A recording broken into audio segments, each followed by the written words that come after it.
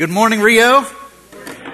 My name is Sam Kasten-Smith, and I am the pastor of education here at Rio. And if you were wondering why Tom is not here, he was diagnosed with COVID on Thursday. So he's doing well. Everything is good. But I want to take this opportunity to remotely wish him a happy birthday. He's officially 30 years old today, right? That's what he told me to say. But anyway, that just kind of fits one of the themes that we're going to talk about this morning. Because it just feels like there's an avalanche of discouraging things that keep happening in our community and in our world. And today, like Eric prayed, I want us to catch a glimpse of God's unbelievable, incredible, repeated acts of mercy and patience towards sinners. But more than that, I want us to see how much, because this is life-changing, I want us to see in this passage how much God desires to draw near to His people. It's really pretty remarkable to watch God pleading with His people. Come to me. Come to me. You know, I was at a Church United event where all these pastors from different churches come together on Thursday. We were at this event, and one of the pastors got up, and he just began to do what actually Ryan did with that particular verse, to calling on pastors to remember your first love. And then he rehearsed some of the stories that he had heard from different pastors and the discouragement that had been going on in the church and all of the volatility and all of the division and all of the setbacks of COVID and how it's been really demoralizing in the church, but not because of all the stuff. It's because in the midst of the stuff, we've taken our eyes off Jesus. We've forgotten that our first love walks with us in the middle of all these circumstances, and we need to return to that because that's what He deserves. That's what will strengthen His church to walk out in the middle of this chaotic world. And as he was talking just so beautifully and so eloquently, I'm listening around in the back of me because I'm in the front, and I just hear all these pastors sniffling.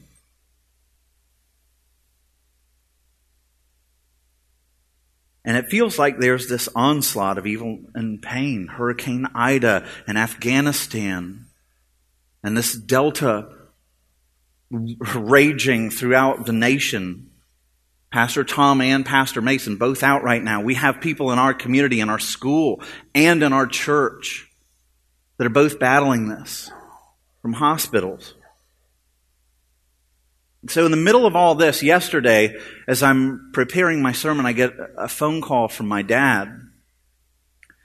And my mom's been battling lung cancer for 3 years now. My dad calls me yesterday to tell me that the doctor has given her 30 days. That's hard, man. But I'll tell you what that moment did. It was unbelievably beautiful, and it led me to a place of worship that I've been longing for quite a while. Because it's when you come to realize, the great enemy that's looking at all of us, death, the finality, the fragility of life coming, and it's right at the doorstep. I'm a mama's boy. And my mom, according to this doctor's, gone in a month. Of course, God has His own timetables, but let me tell you what I am so grateful for. I recently got up to go to Vero to be with my mom where she's from, where she lives. And I sat down with her and I just started talking with her about Jesus. 2 years ago, my mom was afraid of death. She was scared. She didn't know how to process all this. I sat down with her to talk about Jesus and heaven. And her words to me were, Sam, I'm not afraid. I'm at peace. I'm ready. I just feel like God is with me.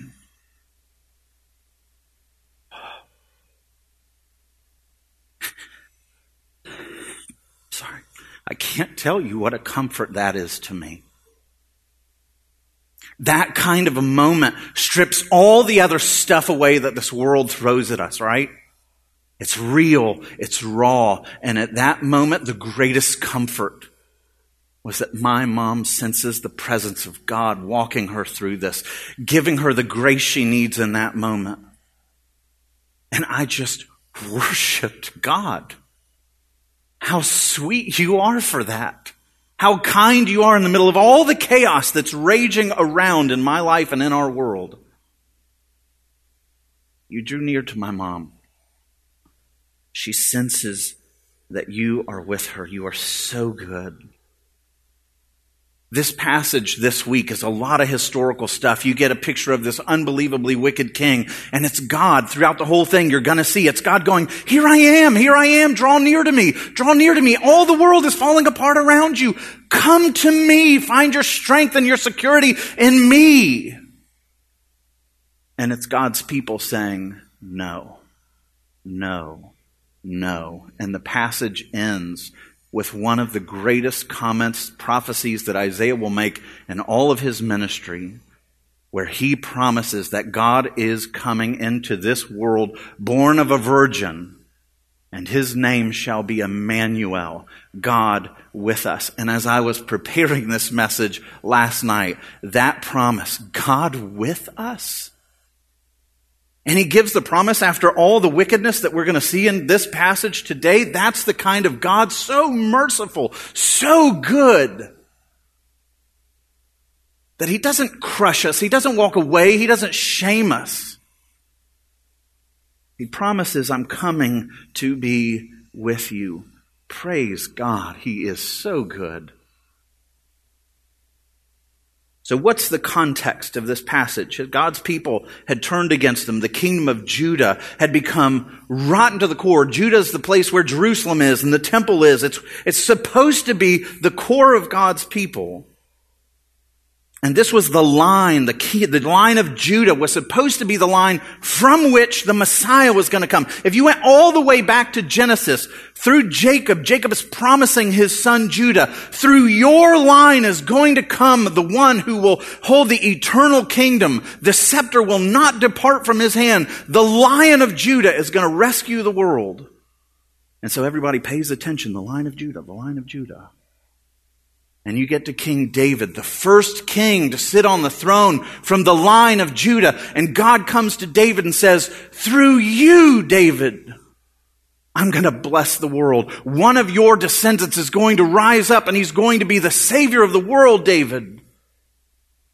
And you expect that this line of David that's going to stay on the throne, even to the passage that we're in today, is going to be this wonderful, godly people. And they're not. They're awful. And yet God's promise is, I'm going to use this line of kings to bring about the salvation of the world. And so we get to King Ahaz. This is a seal of King Ahaz that the archaeologists have discovered. I just find these kinds of things encouraging to our faith. We're dealing with real people. And Ahaz is a real person, and he's one of the most wicked kings that Judah will ever see out of that line. Wicked to the core. He doesn't worship the Lord anymore. He has forsaken God. He is murdering his sons, offering them up as sacrifices in the fires to pagan gods. Unbelievable wickedness. And yet he's in the line. You go to the Gospel of Matthew, you'll find this guy in the lineage of Christ. Whoa. And in his day, everything in Judah seems to be unraveling. He's the grandson of Uzziah, who we talked about last week. And so jumping into Isaiah chapter 7, this passage that we're in, it says, in the days of Ahaz, the son of Jotham, the son of Uzziah, king of Judah, Rezin, the king of Syria, and Pekah, the son of Remaliah, the king of Israel, came up to Jerusalem to wage war against it. But they could not yet mount an attack against it. They couldn't conquer it. I had a friend of mine reach out to me this week and say, can we just call them Fred? I'm tired of all these names. They're hard to keep straight. But Frank, Fred,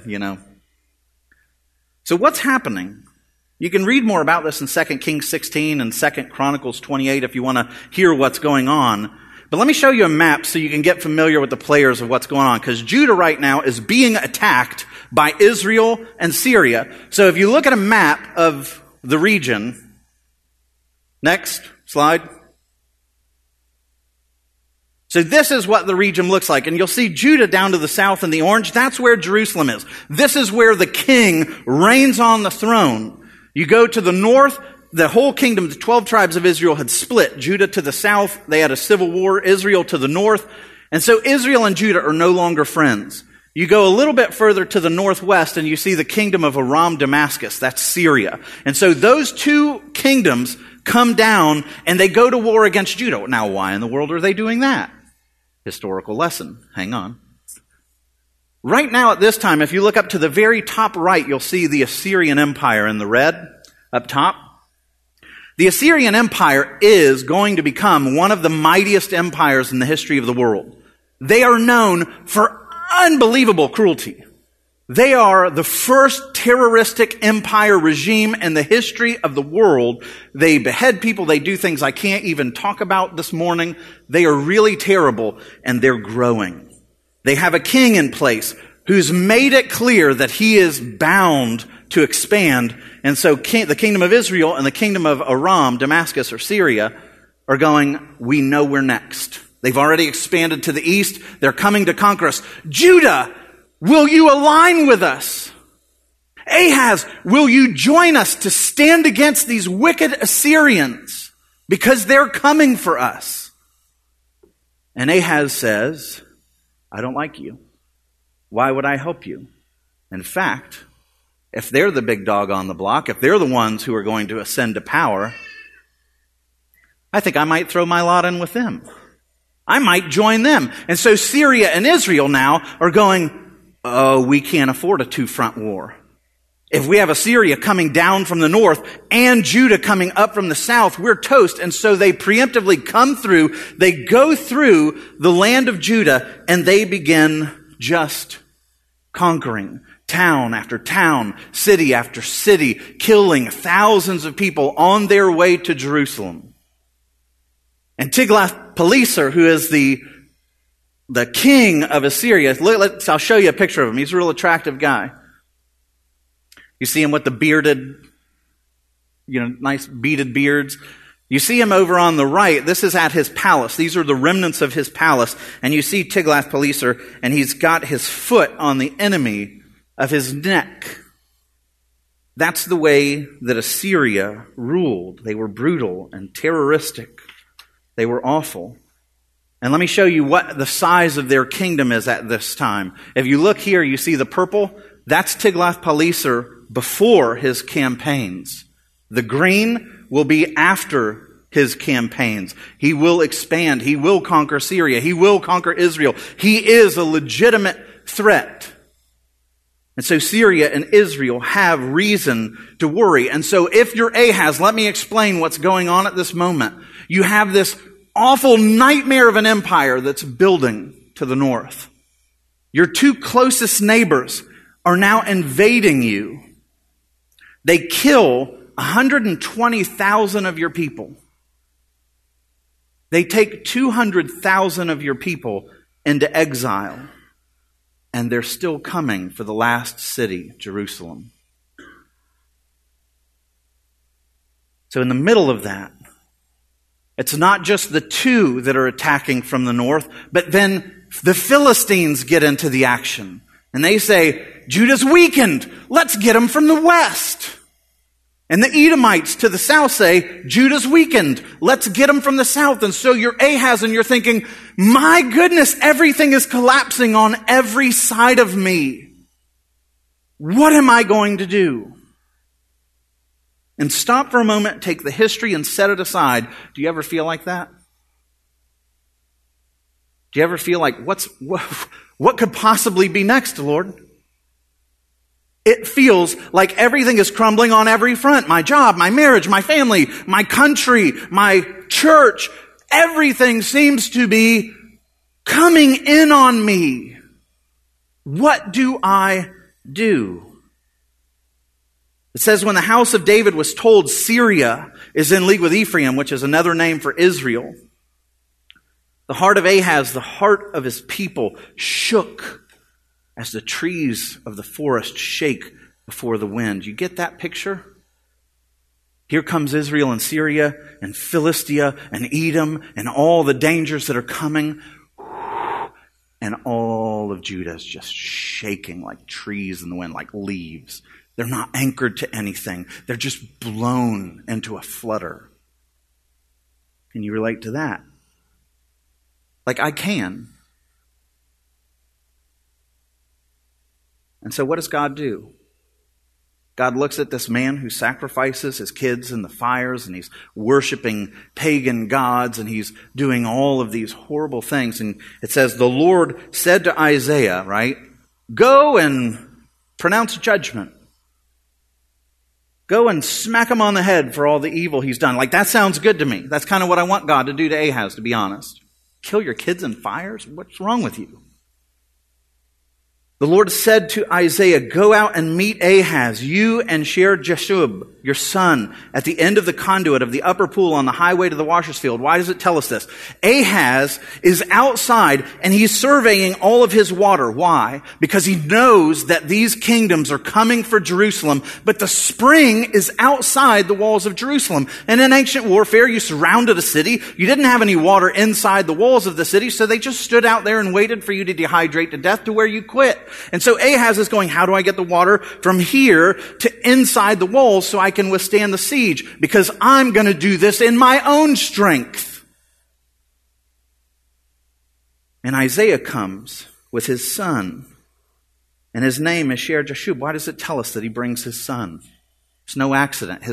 We'll find out in Isaiah chapter 8 that his sons were named prophetically to give messages to the people. So what does this son's name mean? The remnant will return. All your people that have been captured by Israel, that have been taken up as slaves, before that ever happened, I named my son, the remnant will return. God is bringing this wicked man a word of comfort.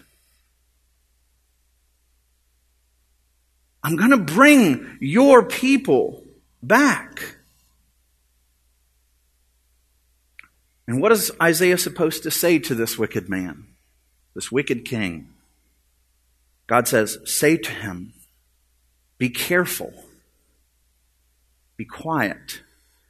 Do not fear and do not let your heart be faint because of these two smoldering stumps of firebrands at the fierce anger of Rezin and Syria and the son of Remaliah. Let me explain what he is saying there. He's coming to Ahaz and he's saying, I know who you are. I know you've run from me. I know you spit in my face at every chance. But this time, like, it's really serious. Things are coming after you. Be careful. Stop. Don't act impulsively. Take a moment. Be quiet. And remember who I am. What I did for your fathers and those that have come before you. Remember your first love. Remember, I am your hope, not all your schemes. And by the way, do not be afraid, I love this insult, of those two smoldering stumps of firebrands. What's a firebrand? It's if you ever get into a fire pit and you're looking at the end of the fire pit, a smoldering stump looks like this. They're burnt up. They're stumps. They're at the end of their life. You poke them with a poker and they fall apart. They are coming to their end. Do not give up in the face of them. They are on their way down. Instead, remember who I am. He goes on and he says, because Syria with Israel and the son of Remaliah has devised evil against you, saying, let us go up against Judah and terrify it, and let us conquer it for ourselves and set up the son of Tabeel as king in the midst of it. Do you remember God's promise that the Messiah is going to come from the line of Judah and he is going to reign on the throne? What they're saying is, let's overthrow the line of Judah. The hope of the world, the line through which the Savior comes. Let's overthrow it. And what does the Lord say? That plan shall not stand. It shall not come to pass. Ahaz has heard from God. All of your fretting, all the things that are going on around you, stop. Don't fear. Be careful. Remember who I am. Their plans will not succeed. Remember who you worship. Why doesn't Ahaz take the deal? He doesn't. But I tell you what, don't you wish that you got circumstance-specific promises like that? Don't you wish that God showed up to you and said, your family members will not die of COVID? Your business will survive. Your spouse will change their behavior. Your son or your daughter will come to faith. Your mom will beat this cancer. Wouldn't you love to have circumstance-specific promises? Sure. But I want to challenge you. Like we look at Ahaz, who gets this promise, and we'll find he ignores it. He spits in God's face and says, I don't want your promise. I don't want your protection. God gives us not circumstance-specific promises all the time, but he gives us precious promises that apply to all circumstances. Are you claiming them? If God were to send a prophet to stand before you and say, my goodness, you're worn out. Come to me, all you who labor and are heavy laden, and I will give you rest. There's a promise for you. Do you take it? But he said to me, my grace is sufficient for you, for my power is made perfect in your weakness. Do you feel freedom to be weak and to allow the Lord and all of his sovereignty and goodness to measure up and be your strength when you don't have the strength to go forward? That's a promise. Do you take advantage of it? Do not be anxious about anything. Another one. But in everything, by prayer and supplication with thanksgiving, let your requests be made known to God. And get this promise. And the peace of God, which surpasses all understanding, will guard your hearts and your minds in Christ Jesus. Do you take that promise? Every circumstance. I have said these things, the words of Jesus. I have said these things to you, that in me you may have peace. In this world you will have tribulation. True? But take heart. I have overcome this world. Do you lean into that promise? Do you lean into the promise when John is given a picture of heaven where Christ is reigning triumphantly from the throne, declaring, behold, I make all things new? Is your hope there, or in the schemes that you have to overcome the circumstances you're in right now?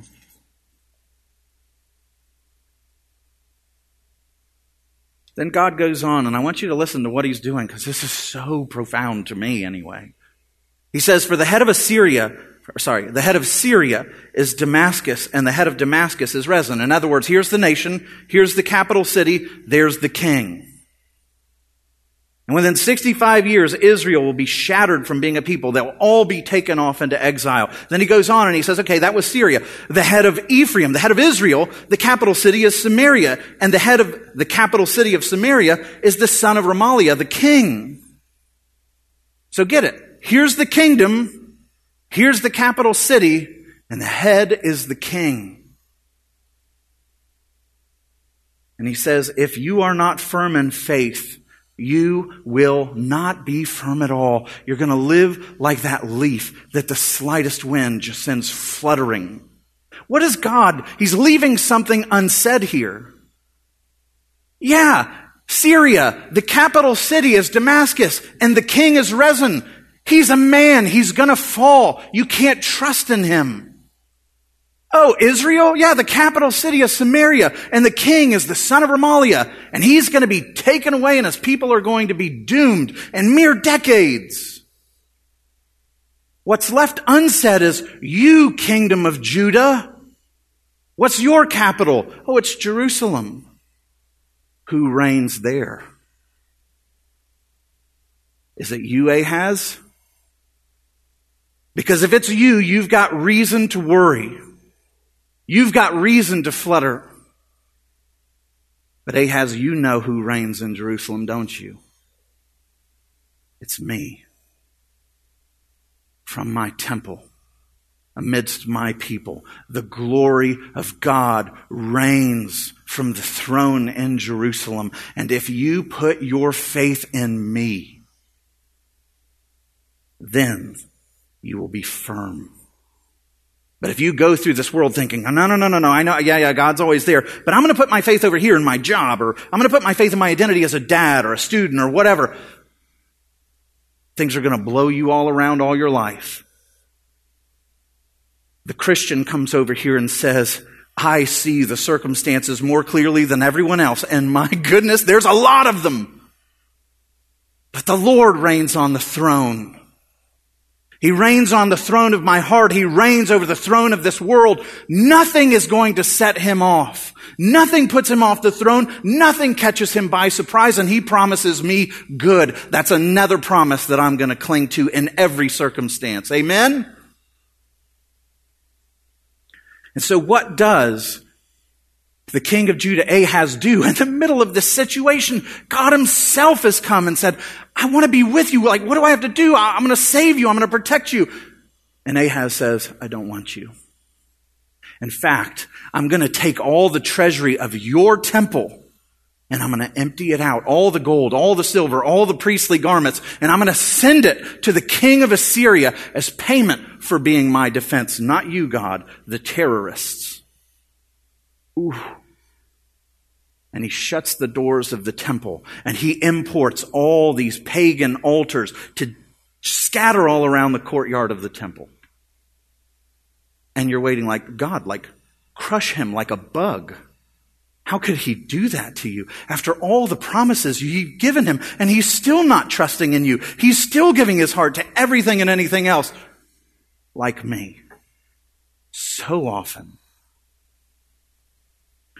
Historical, I love this nerdy stuff, but you could literally write this history without the Bible at all. So this is an encouragement to faith, but a mental break. They found in Tiglath-Pileser's palace tablets that talk about this. In his writing, I received tribute from Ahaz of Judah, including gold, silver, iron, fine cloth, and many garments, which were from the temple. How do we know that? Because they were wool dyed with purple. He's emptied out the treasury of God to chase after the protections of Assyria. This, when Assyria finally does, because they don't protect Israel. They don't do anything. He's emptied out the treasury and he's got nothing for it. Much time goes by and eventually Assyria does conquer Damascus. And he writes in his tablet this. In order to save his life, Rezin, the king of Syria that was coming against Judah, fled alone and entered the gate of his city like a mongoose. Like, I love that. I impaled his foremost men alive while making the people of his land watch.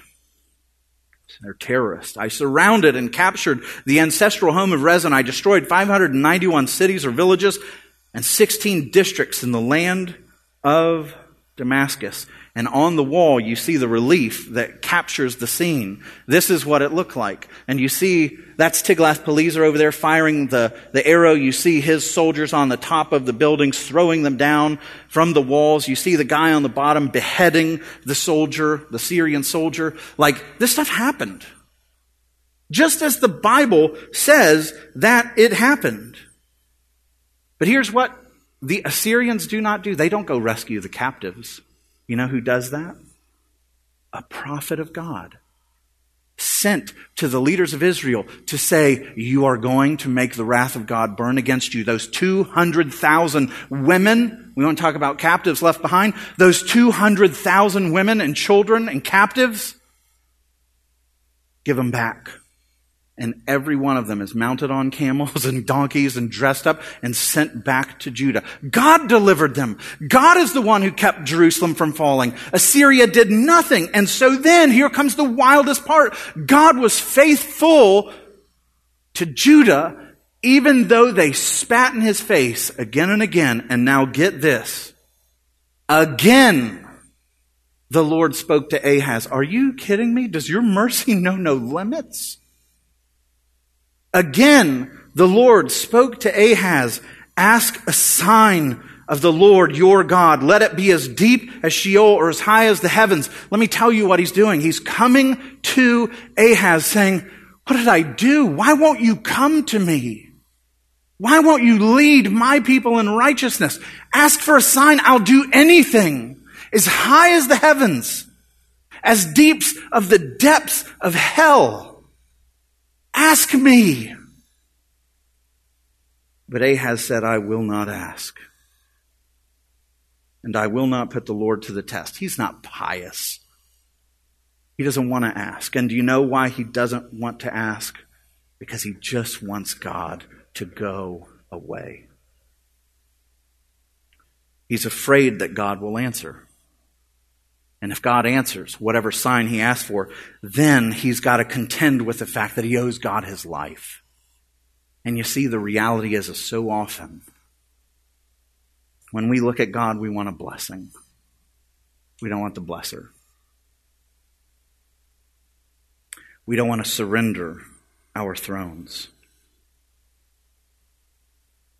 You know, in Christianity, one of the sad things that's happened in the last 100 years is when you think of evangelism, when you think of salvation, when we present Christianity to somebody, it usually goes something like this. If you accept Jesus, then you get to go to heaven. And it sounds a lot like, if you eat your vegetables, you can have some ice cream. If you accept Jesus, you'll get something good. No. Jesus is the treasure. It's not if you accept Jesus, you get heaven. It's if you accept Jesus, you get Jesus. The Son of God, who would die for you on the cross, the wellspring of every blessing. You're excited about heaven? I get it, me too. But even that is just the overflow of his goodness, and you get him. You get him to walk with you through every circumstance. You get his comfort. You get his presence. You get his power. He is the prize. And Ahaz, I don't want him. Oh. So Isaiah pops in, says, hear then, O house of David. Is it too little that you weary men like me? That now you weary my God also? And then he offers one of the greatest, most amazing promises that's for you. Therefore, the Lord himself will give you a sign. You don't want it, he's going to give it to his people anyway. You spit in his face at every turn, he's still coming for you. He's relentless. Behold, the virgin shall conceive. What does that mean? This line of kings that's just corrupt and a mess again and again. There's no righteousness. There's nothing. It's not coming. They're not going to be able to claim themselves as the father. Why? Because this child's going to be born of a virgin. He is going to be the son of the living God, not subject to death, not subject to the circumstances of this world, not fluttering around, a king of righteousness who can defeat death, whose very father is God Almighty. I'm sending him to reign on the throne of my kingdom. She shall bear a son and shall call his name Emmanuel. Isaiah shows up with a son that's named A Remnant Shall Return. God shows up with a son named I'm with you. Forever. Nothing could peel me away from you. Can you understand the lengths of my mercy and my love for you? I would do anything for you. And so, this son comes into the world.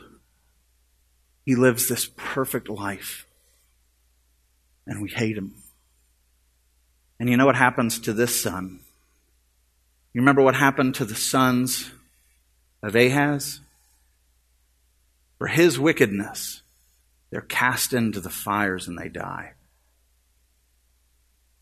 Here comes the Son of God, Emmanuel. Do you know what that name means? How can God be with us forever? We're broken, we're defiled, we're sinful. How can we be with him forever? Here's how. The Son of God came into this world and he was thrown into the fires. Fires that we deserve. The wrath of God meant for all of our sin and all the ways that we spit in his face and neglect him and mistreat one another and are unjust. The Son of God comes in and says, I will right the scales, and he goes into the fires, but it does not destroy him. It does not put him to death. Instead, he plunges. Remember the sign from the highest of heaven? Well, here he comes from the highest of heavens. And where is he going? To the depths of hell. Why? Because on that journey, you know what he's going to do? He is going to plunder the enemy. And he's going to snatch people like me from the depths of hell and take me to the heights of heaven, and to take my mom to the heights of heaven, and to take you to the heights of heaven. God coming into this world, born of a virgin, becoming a man, facing the wrath of God and hell to redeem us. What more of a sign could you ask for? Really? What more could he give? He's with you. And he loves you to that measure. Grab hold of his promises and thrill his heart by doing so. Let's pray. Father, you are so good and you're so patient. And we look at Ahaz and we think, my goodness, this guy is so obstinate and rebellious, and I can see myself in him. How many times do you call me to just be with you? But I just want you to serve my interest. I want you to fix my circumstances when you promise to walk with me through every circumstance. What treasure we already have by faith. Lord, help us to have the wisdom and the courage and the faith to grab hold of promises that are already ours for every single circumstance in a world that is so filled with tragedy. Help us to have eyes that are fixed on the one who has conquered sin and who has conquered death and who has rescued us from the dominion of darkness and made us sons and daughters of the kingdom of light. You are so good. And you are with us. When we leave here today, let us not forget you go with us always. We give thanks in the name of Christ. Amen.